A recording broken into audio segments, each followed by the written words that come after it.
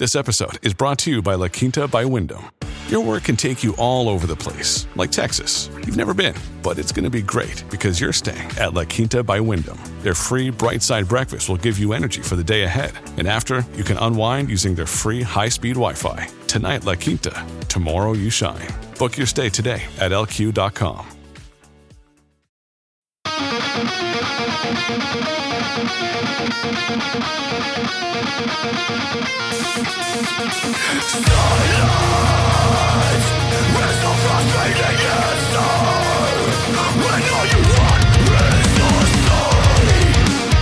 This is Undaunted Life, a man's podcast. I'm your host, Kyle Thompson. Let's get into it.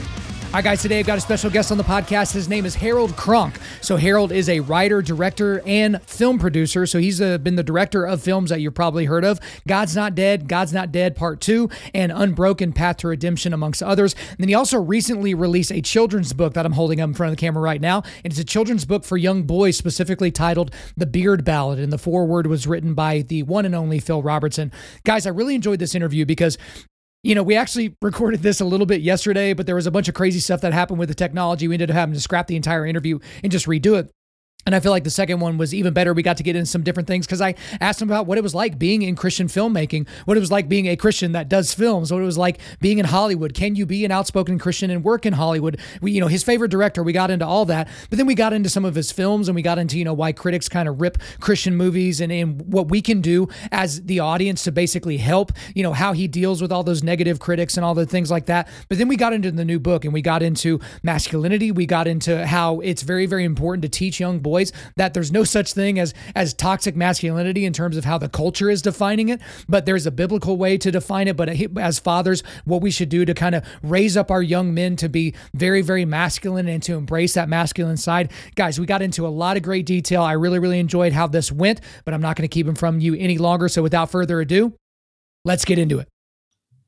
Harold CRONK, welcome to Undaunted Life, a Man's podcast. Hey, Kyle, thanks for having me. I'm so glad to have you. And guys, sometimes I let you peek behind the curtain. We break that fourth wall or dimension or whatever. I've technically done this interview before, but we had so many technical issues yesterday. There was a snowstorm. There was all kinds of crazy crap going on. So it's going to be the first time you're hearing these answers, but I'm going to do my best to make sure this is just as mentally enthralling for you as it should be for our listeners. But Harold, you kind of have a unique industry that you work in, right? So you've spent almost your entire adult life working in the film industry. So it's obviously a very sexy, very unique industry to work in. I don't really, frankly, know very many people that do that for a living.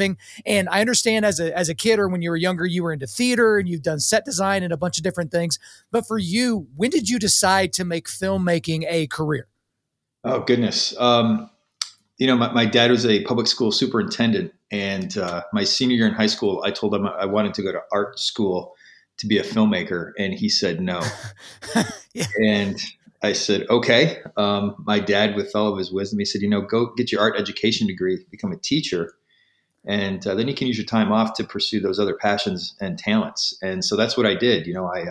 I coached everything that I could while teaching so that I could use that money to buy camera equipment and basically taught myself everything I could about filmmaking. So when you're learning about filmmaking, I'm sure there are a lot of misconceptions about what it's like working on a film or working with actors or working with producers. And again, the most fancy work I've done with a camera has been with one of these smartphones, right? So I'm sure there's a lot of things from the outside looking in that we just assume goes on in your world. But what are some of those misconceptions about what it's like actually working in that world? Yeah. So everybody thinks it's really exciting and a lot of fun, but in a lot of ways, it's pretty boring. And okay. A bunch of the productions we've done here in Michigan, when we first started our studio in Manistee, Michigan, we would have people show up on set to come and see the movie stars and watch the film production happen. And they expected to see explosions and cars flipping over. And after people stood around for about 10 or 15 minutes watching our grip and electric team set up lights and haul cable, they kind of meandered away. So it's a lot of standing around and waiting, like hurry up and wait is kind of the thing, on film sets. And then you get to shoot for, the extent of whatever the scene is, maybe 10 seconds. So it could be one shot. It could be, a master shot that takes 3 minutes. And then you start all over again with moving lights. And so I think that's one of the biggest misconceptions. Well, so from your perspective, and I actually didn't ask you this before, I'm just curious for someone like you that actually makes films. You don't just watch them because, some people watch things and they think they understand it. It's like you can watch baseball, but you don't really understand baseball unless you've played it. You don't understand the nuance. So for your money, right, if you had to point to some of the best directors that you know of people that make films that are just like spectacular, that even blow your mind as a filmmaker, who are some of those people that, even just inspire you because of how skillful they are? Oh goodness, I'm a Spielberg guy. Steven Okay. Spielberg, for me, is just such a huge inspiration and was such a innovator and such a maverick. I'm a Star Wars fan too, so the original Star Wars film, George Lucas, was very inspiring to me. But J.J. Abrams today, I think, is really an incredible visual storyteller and someone that I've always looked up to. His writing is fantastic. So yeah, there's a couple. Guy Ritchie. I'm a Guy Ritchie fan. He's a little raw, a little rough around the edges, but he always has a point of view, and some of his stylistic choices are really amazing. I think it's interesting too when you're watching films as well. Here I am talking as if I'm a film critic. Let me go and pull out my pipe and my, my brandy. But when you're watching films, there are a lot of films now that are visually appealing. Like the shots look good, the excitement is there. There's the explosions, like you mentioned. There's all this crazy stuff, but there's no story. Like there's absolutely nothing going on. Like that's why I have such problems with a lot of these comic book movies, especially the Marvel ones. I get way more out of the darker ones like Joker or the Dark Knight stuff that was done like with, who's the director? The Dark Knight trilogy with Christian Bale and all that. I'm forgetting the director for whatever reason, Christopher Nolan. But like you have these stories that happen where it's like there's a lot of cool things that happen and maybe some funny things, but then it's just a letdown at the end. Do you feel like that's kind of happening a lot more now, or is that just kind of always been a thing with movies? Yeah, I think spectacle is something that the studios really want to have to entertain audiences, entertain the masses. They think that's what they're looking for. And it's really actually an interesting point because you're right. Watching some of the bigger action adventure films, some big superhero movies, when you just see these people who are essentially gods pummeling each other where there's no consequences and there's no effect on them, it kind of loses its impact. So yeah, I think concentrating on character and story structure based on character is something that is the way that I try to connect with an audience. Right. Well, they're obviously doing something right. They've made tens of billions of dollars off those movies. But like when people ask me, hey, have you watched the new whatever the fill in the blank Marvel movie is? I'm like, no, but I can tell you how it goes. The world's definitely going to end. It's the darkest, meanest person they've ever seen. The world's going to end. But at the last moment, this superhero that dresses up like a cat or dresses up, throws a hammer at people, they're going to save the world at the very last moment. It's amazing. It's incredible. It's as if I'm a clairvoyant, like I know what's going to happen. Now, for you, you work obviously with a lot of Christians because you do a lot of Christian filmmaking, and we'll get more into that here in just a second. But it seems like from the outside looking in, and I don't know how much you deal directly with Hollywood or, any of that stuff behind the scenes, because I know Hollywood isn't the only place that makes films, but it seems like it's legitimately impossible to be an outspoken evangelical Christian and to work in Hollywood. Like to be an evangelical director or to be an evangelical Christian that's a very outspoken Christian that is a main actor, like an A-lister or something like that. I mean, maybe Chris Pratt is like the one that comes to mind or something like that. But it doesn't seem like these people can have any long-term success if they really, really are truly Christians. Am I crazy? Am I maybe buying into some sort of like conservative Twitter narrative, or is that kind of how it is? Boy, man, that's a difficult question. For me personally, I haven't had anyone really take me out of contention or consideration for something because of that I know of. I've had a few instances meetings in Hollywood where I could tell that the people were maybe meeting with me more because they were curious about who this guy is that made this movie called God's Not Dead, and they wanted to see if I was a crazy, kooky person or something. But I think it all depends on who you work with. I've had the opportunity to work with some amazing people in Hollywood who could care less what my belief system is. They were more concerned about what my talents were in working with cast and telling stories. Well, I think that goes back to when people are like, okay, are you a filmmaker that's a Christian, or are you a Christian filmmaker? Are you a rapper that's a Christian, or are you a Christian rapper? And I think the moment you put the qualifier of Christian before something, people expect something different. But I feel like this is maybe the appropriate time, Harold, to address the elephant in the room, which I know a lot of people are thinking about right now, is that you've made a lot of films that were directly for a Christian audience. You mentioned God is Not Dead, and we'll get into some others. But Christian films don't exactly have a great reputation for being very good or even pleasurable to watch. For the most part, they get crushed by critics. So why do you think there's that stigma and reputation? Because for my money, it can't all just be imaginary or the work of the devil or, some sort of like democratic, thing that they're going to be this cabal of negative things towards Christian filmmaking. Like, why is that the stigma that we see? Sure. Well, I think that there's that stigma because a lot of Christian films have been poorly made or poorly produced. And look, we're called to be excellent in our craft, right?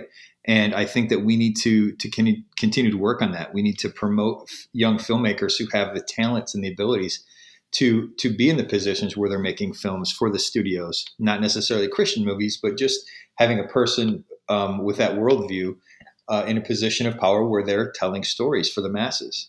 And I think one of the challenges that Christian filmmakers have had over the years is the lack of resources.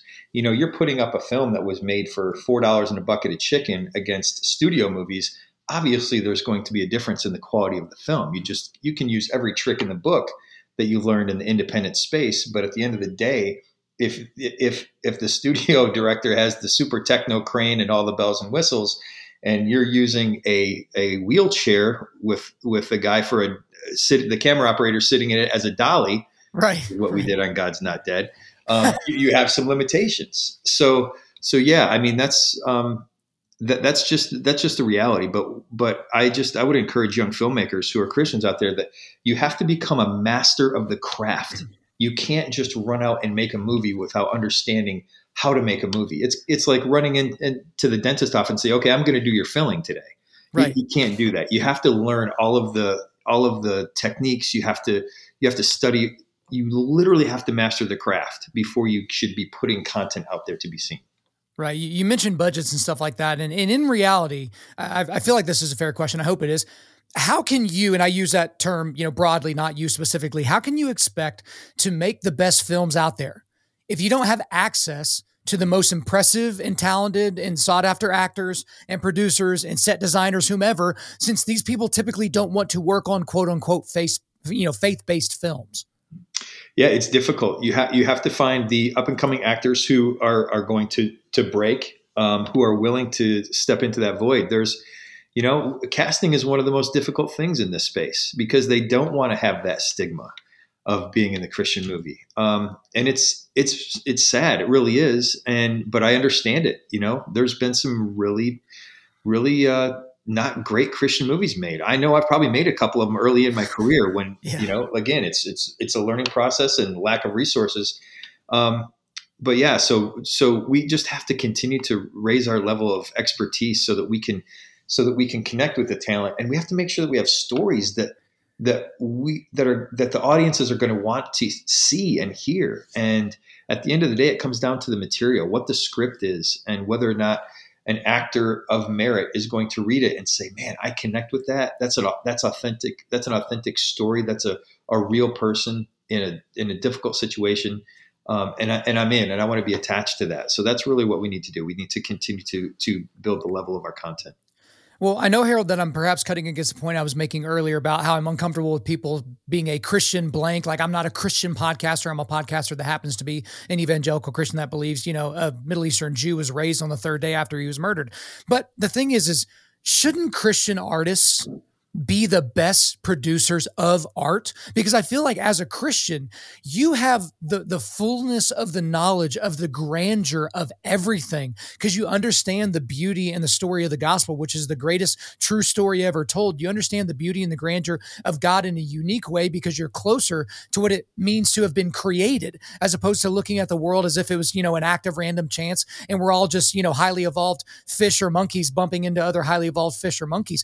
Shouldn't Christian artists have that highest of all standards as opposed to, we can give that guy a pass because, he's a Christian singer-songwriter. You know what I mean? Yeah, I absolutely believe that. I think that we should have that expectation of excellence in everything that we do. And I think a lot of it comes down to training and helping our young people in this space who have interest in this space learn about craftsmanship. They have to be smart. They have to, and they have to be committed to the craft. That's the other thing is everybody wants to run out and do stuff so quick today and get everything out. It takes time. It takes time. You have to develop those skills before you put something out there. Absolutely. I completely agree. And I want to get into a couple of your films now. You already mentioned God's Not Dead, which I think there's like 17 of those films now, but you were affiliated with the first two. And, the plot of the first film, as I know a lot of my audience has seen it, but just for those of you that have not, it was a college philosophy professor named Mr. Radisson, played by Kevin Sorbo, otherwise known as Hercules. And, his curriculum was being challenged by a new student, Josh, who believes that God exists. So that's kind of the first film. And then the second film was when a high school teacher was asked a question about Jesus in class, and her response, landed her in trouble. And you kind of follow all those. So it's a second part, but it doesn't build on the first one.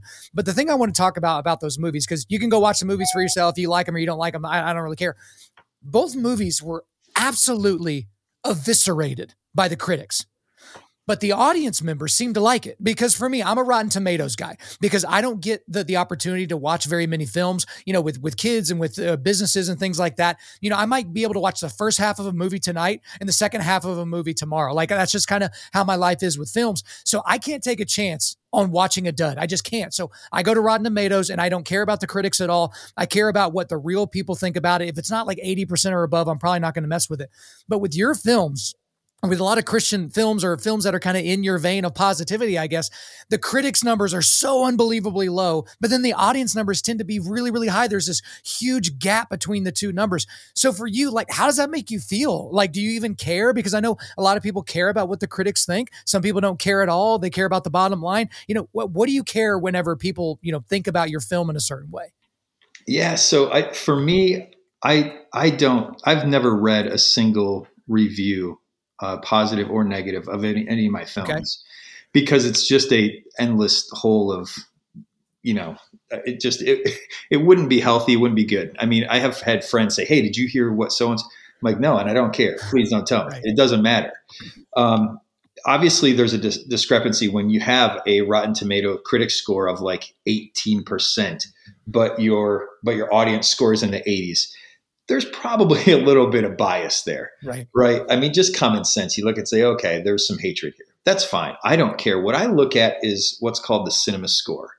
My films have received A or A plus cinema scores, meaning that a person who went to the movie theater and bought a ticket with an interest in the subject matter of the film walked out of the theater and was polled by someone asking them specifically what they thought about the film.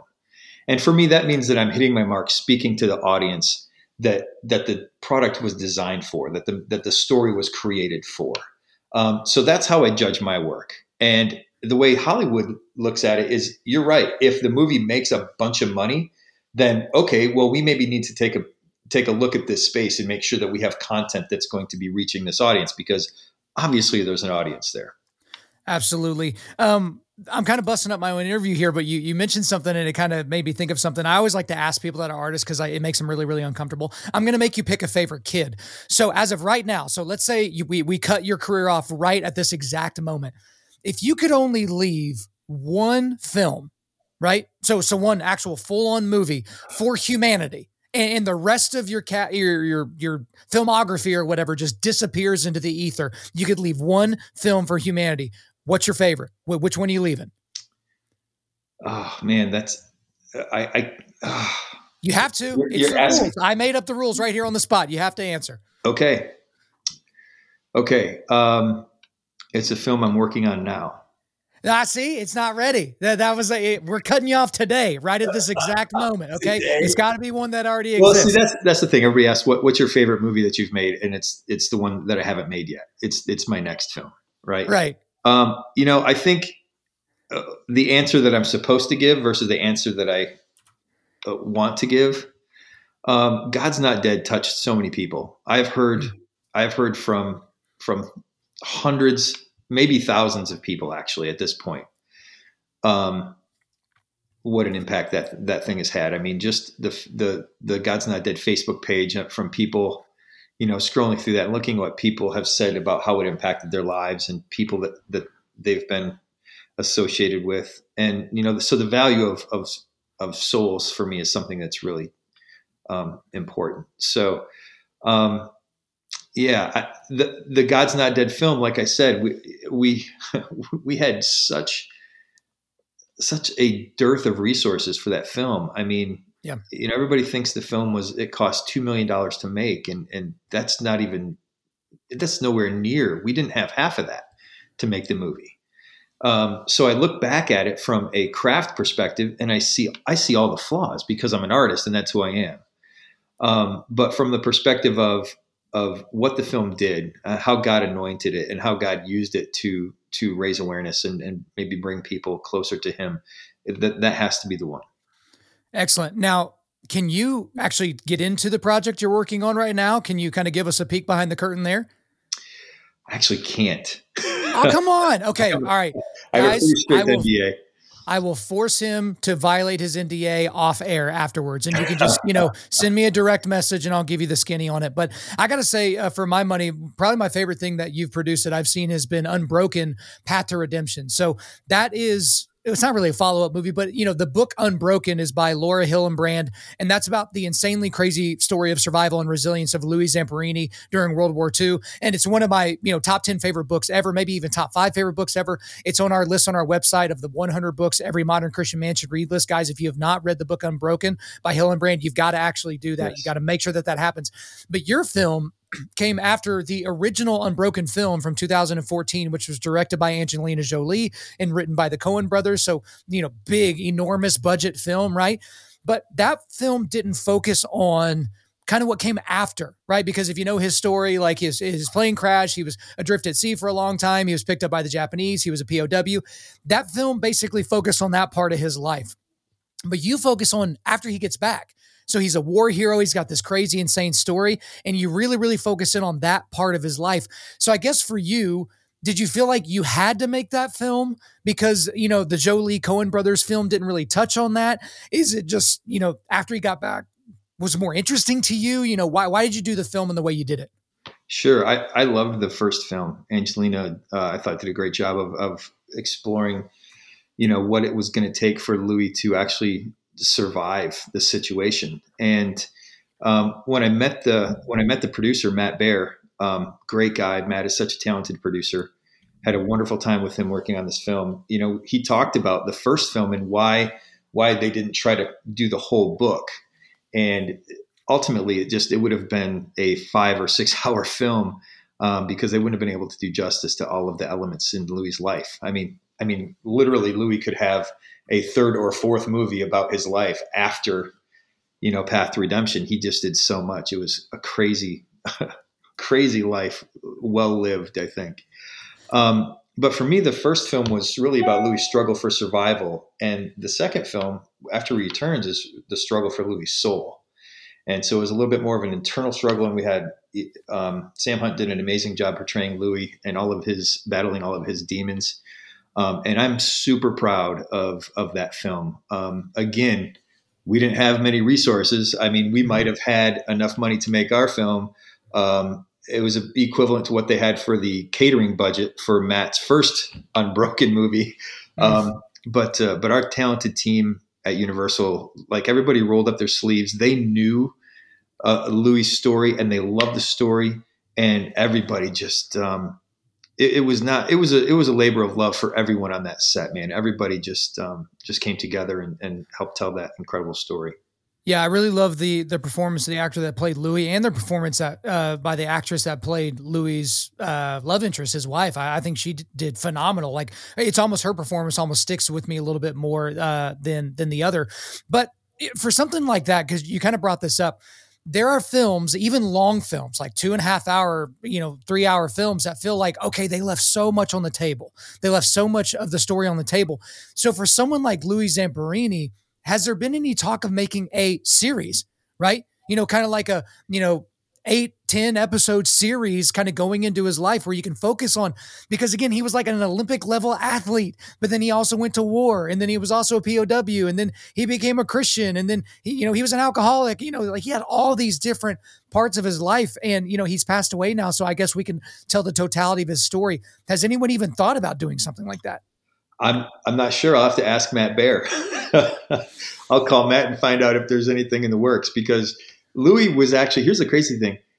He was actually lost at sea a second time. I don't know if I knew that. Was that in the book? No, okay. It was not. Later in his life, he was actually lost at sea again for like 14 days with a group of people he went on a sailing adventure with.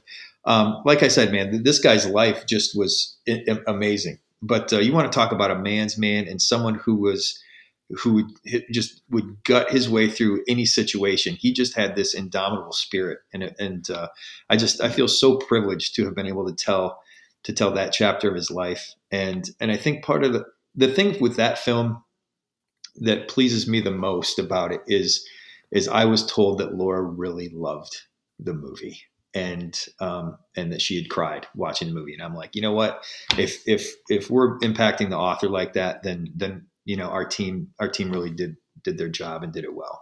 Yeah, absolutely. Because again, for someone like her, like when an author writes an autobiography like the one that she wrote, it's almost like they know the person better than they would even know themselves, right? Because a lot of people don't have a whole lot of self-reflection, right? Or they don't spend a lot of time just sitting around in the quiet thinking about themselves and who they are. They're always thinking externally. They might be asking the internal question of, why am I here? What's the point of life? That type of thing. But I mean, how many thousands of hours did she spend technically trying to get into the head of Louis Zamperini? It's absolutely astonishing. Absolutely. That's absolutely correct. I would say that she probably knew Louis better than Louis knew himself. Yeah. And I mean, it's just an absolutely great book. I mean, guys, you should definitely go and check it out. But I do want to transition because, you make films, but now you're dabbling in the world of books yourself, because you've got a children's book out called The Beard Ballad. So this is a book that you wrote for dads and their sons. I'm holding it up in front of the camera. I'm doing the thing, guys. I'm doing the Vanna White thing in front of the camera. The foreword was written by, the patriarch of the Duck Dynasty family, Phil Robertson. But the thing about this book is it's unique to me, and I won't spoil it for anybody. Well, let me just back up a little bit. I want to give you a chance in your own words, since you're the one that wrote this book. What is this book about? And what do you want people to walk away from whenever they read the short book, whether it's, dads or moms or even little boys? Yeah. I more than anything, I want dads to take away from it. Spend some quality time with your sons. It's so important, pouring into your son is going to pay huge dividends in the future. And it's going to help form his future. It's going to help form his life. And so the more that we can connect with our sons at an early age, the better relationship we can develop with them, the more that they know they can trust us when they have difficult questions that they need to ask about this crazy world that we live in. And you know that they're going to come to you for the answers rather than somewhere else. Right. I think that's fantastic. So what is the book about? What's the story? I don't want you to ruin it because it's a very short story, guys. You're going to have to pick it up. It will be in the show notes. But what is the story about? Yeah, it's about a kid who checks out his dad's beard one day and sees that it's growing, and they go on a day off, a beard day, as dad tells his boss. I got to take a beard day to spend with my son, and then some fun magical type stuff happens along the way. Growing up, I was really inspired by Maurice Sendak, who wrote Where the Wild Things Are. He's one of my favorite authors and illustrators, and this super talented guy and imaginative, and also Dr. Seuss. So it's got a couple of those fun, whimsical elements to it but it's just really affirming for sons and fathers and for manliness and going out and getting your hands dirty and doing manly things.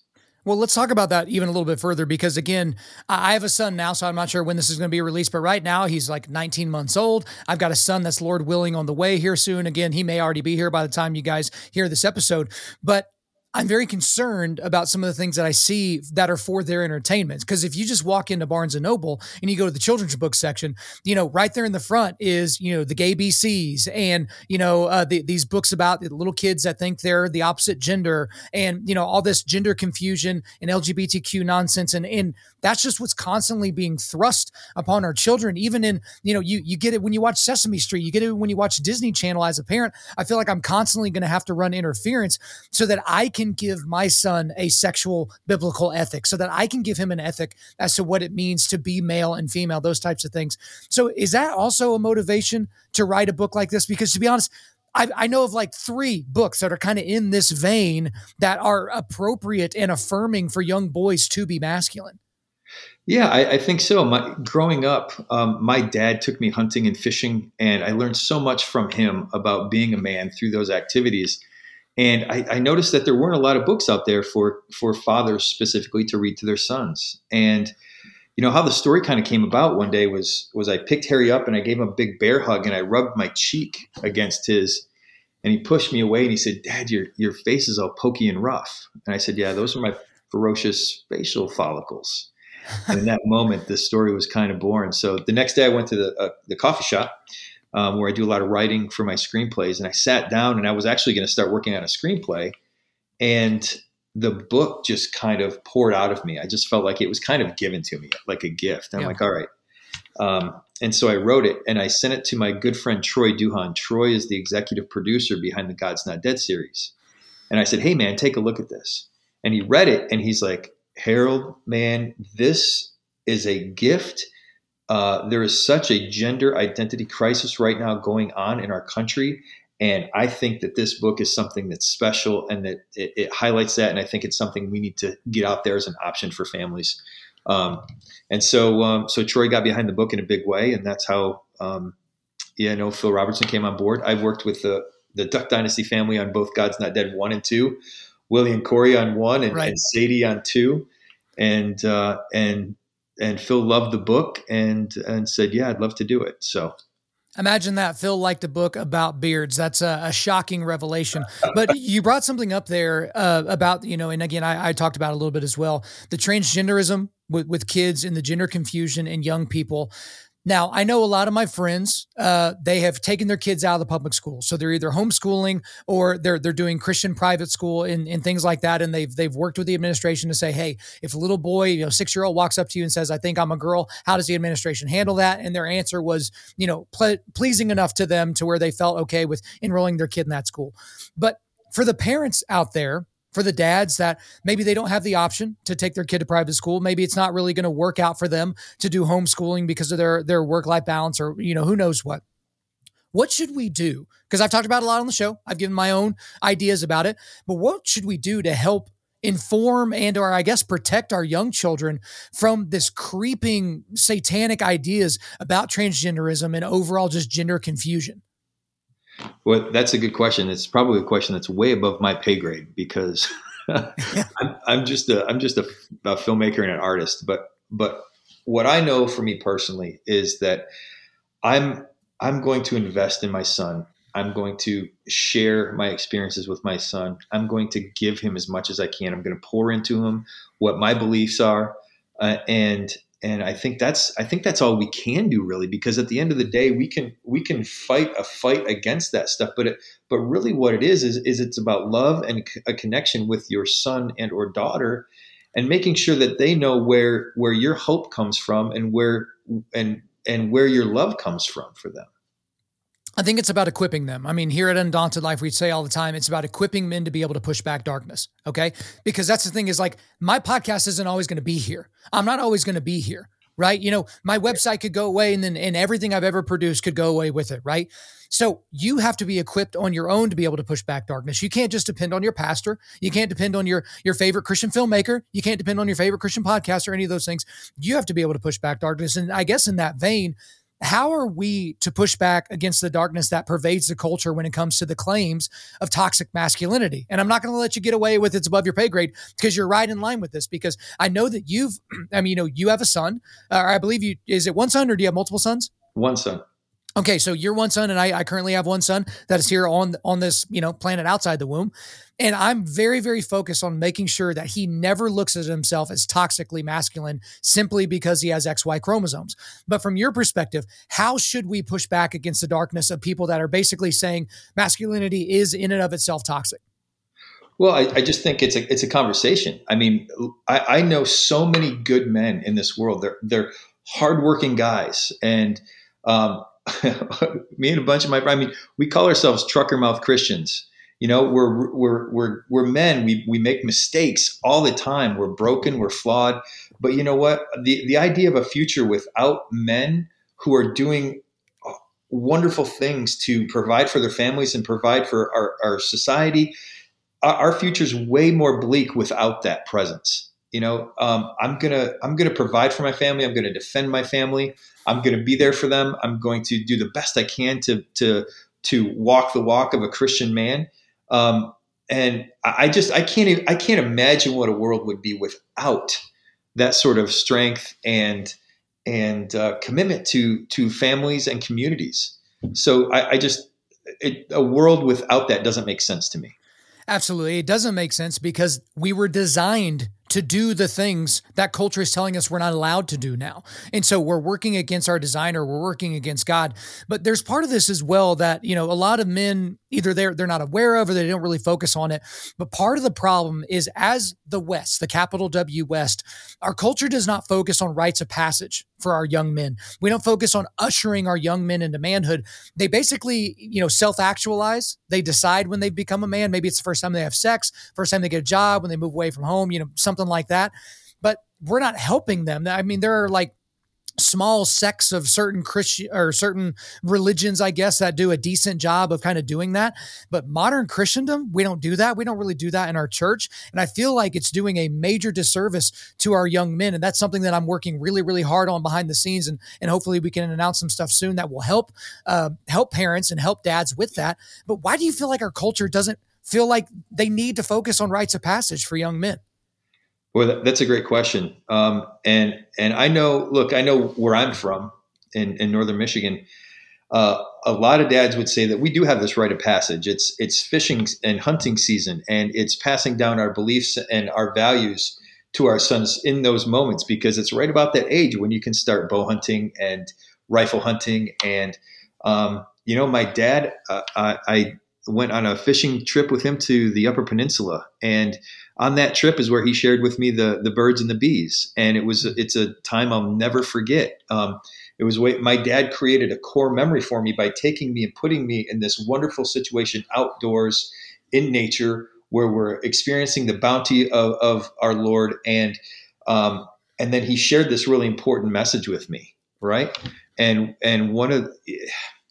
So I think that that's something that we can do as dads, is if we find a way to make sure that our sons know that they're transitioning into manhood, and use some sort of event, whether it's volunteering at some sort of local community shelter or something to show young men that we have to help take care of our culture and our society. And and provide for our families. And that's a way of making that transition into manhood. When I think one thing as well, because that's a great story that you have and a great memory that you have with your dad. I have some similar memories, not around hunting, but similar memories that are kind of in that vein. But for a lot of guys, it's haphazard. It's it's completely random. It's not something that is, there's no structure to it. And I know you can have too much rigidity in things, and it kind of takes the excitement out of it for, the dad and the kid. But I think the more structure we can have around these things, because it's like, there's a lot of structure when you go through and have your bar mitzvah. Right? There's a lot of structure there. There's a lot of things that you know about. And so for a lot of dads, as opposed to kind of the random, hey, I woke up my kid so he could watch the end of Game 7 of the World Series or something like that. Hey, I think for a lot of dads, it really, really helps if they can do things a little bit more specific than that. But Harold, we've talked about a lot of things in this interview, but I do have one more segment I want to get to. So at the end of my interviews, a lot of the interviews I do a segment called "What Would You Say to Someone That Said?" And so I will say that. What would you say to someone that said? And then I will fill in the blank. And it's going to be a random thing that I fill in the blank with, but this is lightning round. You have 30 seconds maximum to give me your answer. And you're a pretty direct guy, so I kind of like it, but we're going to see how much trouble we can get in here at the end of the podcast. So you open for it? I'm ready to go. I'm terrified. Let's do it. It's not going to be too bad. It'll be like ripping off duct tape off your skin. It's okay. Here's the first one. What would you say to someone that said Christian movies are corny? I would say you're right, and we're trying to fix that. Okay. See, you're doing just fine. You nailed the first one. Let's see if we can go 2 for 2. What would you say to someone that said beards are gross? I would say at times you're right, because I found a lot of food in this after a big meal, but they're also beautiful. They certainly are, which leads me to the next one. What would you say to someone that said beards are awesome? Say you're absolutely right. 1,000%. Yeah, it's the only correct answer. Like any other answer would not be appropriate. All right, let's keep it going. What would you say to someone that said, I'm scared to show a Christian movie to my friends? I would say, let's talk about a couple movies that would be worth the effort. Perhaps Unbroken Path to Redemption or God's Not Dead or something like that. Yeah, it's okay to be self-serving. That's all right. All right, let's keep it going. What would you say to someone that said, there's too much focus on fathers and sons and not on fathers and daughters? I would say you can't compare the two that way. There needs to be focus on both. And I think that that right now, investing in our sons is just as important as investing in our daughters. So I feel like to put one above the other is a mistake. All right, just a few more left. What would you say to someone that said gender is a spectrum? Wow. I don't know. I honestly don't know. I can't answer that question. I've never had that issue. I would say to pray about it. That's the best thing I can do, because I can't imagine what it's like to be someone who's struggling with that sort of issue in their lives. So prayer for me is the where I go when I can't find the answers. Well, just to be clear on this, I'm assuming you do believe that there are only male and female. There is only XX and XY. I'm going to be honest with you. I don't know. I'm not a medical doctor. I don't know if they're, very specifically, physical traits of different organs. I know that there sometimes can be some issues there. So I don't know the answer to that question. And that's the honest to goodness truth. Okay. We'll keep going, but you don't have to be a medical doctor to realize that there are only 2 options. There's XX and XY chromosomes. They're either males or females. God and, man and woman, he created them, that type of a thing. But we'll kind of get out of there. What I'm saying is I haven't done enough research on that front to actually give you an answer. And that's that's the truth. Okay. I'm not avoiding the question. I just I haven't educated myself enough to actually tell you what I believe is true. Stop avoiding my questions, Harold. I'm not avoiding the question. I'm answering it. Guys, I'm not actually angry. Come on, guys, relax. All right, a couple more left. Okay. What would you say to someone that said, I fear that my son will inherit my worst qualities? I would say that's probably true. But it's your job as a father to help educate him out of those. Let him learn from your mistakes. As we have all made terrible mistakes as dads. Give yourself a break. We all mess up. We all screw up. Ask for forgiveness and move forward and do everything you can to help him avoid the traps that you fell into. I love it. That's a great answer. All right. Last question of the day. What would you say to someone that said masculinity is inherently toxic? I would say I vehemently disagree with that. Okay. I vehemently disagree as well. That is why I'm here. But man, we've gone everywhere in this conversation. We've covered a lot of ground in a short period of time, but that is all for me. Is there anything else you want to get off your chest? You know what? I would just want to say thank you to your listeners, because I know a lot of them have been supporters of Christian films, of my films. And I just want to say this. We're in a period right now where it's incredibly difficult for filmmakers who are Christians to get their work out there. And when they do bring a film like American Underdog that just came out, when we do get films like that into the theater, it's so important that your audience, our audience, go and support these types of films, because the one thing that the studios will see is when those films make money, they will finance more of those movies. Right. So if you want to see content like God's Not Dead, like Unbroken Path to Redemption, like American Underdog, if you want to see those films continue to arrive in your local theater, when they do, you have to get off the couch and you have to go to the theater to go see them. And if you can't do that, at least rent them at home. Because if you stop going to see those movies, the studios will stop hiring us to make them, and then we're done. Guys, you have to follow the money. Everyone has a money bend, especially for a corporation. Why do you think a lot of these corporations are signaling this woke virtue stuff? It's because they think they can turn it into dollars. That's the only reason that they're doing it. But before I get off on another tangent, I just want to thank you, Harold CRONK, for coming on Undaunted Life of Man's podcast. Thank you for having me, and I appreciate your authenticity, man. There you go, guys. I hope you enjoyed the interview with Harold CRONK, but before we let you go, we are going to do a quick resilience boost. At Undaunted Life, our mission is equipping men to push back darkness with content that forges spiritual, mental, and physical resilience. So I've only got one link for you today, and it is linked to where you can go buy your own copy of the Beard Ballad, but also, guys, any of his movies. Okay, so I didn't want to put 1,000 different links in here because I know you guys get all your entertainment in different places and different streaming platforms and whatever, but make sure you go and support his films, go and support Christian filmmaking.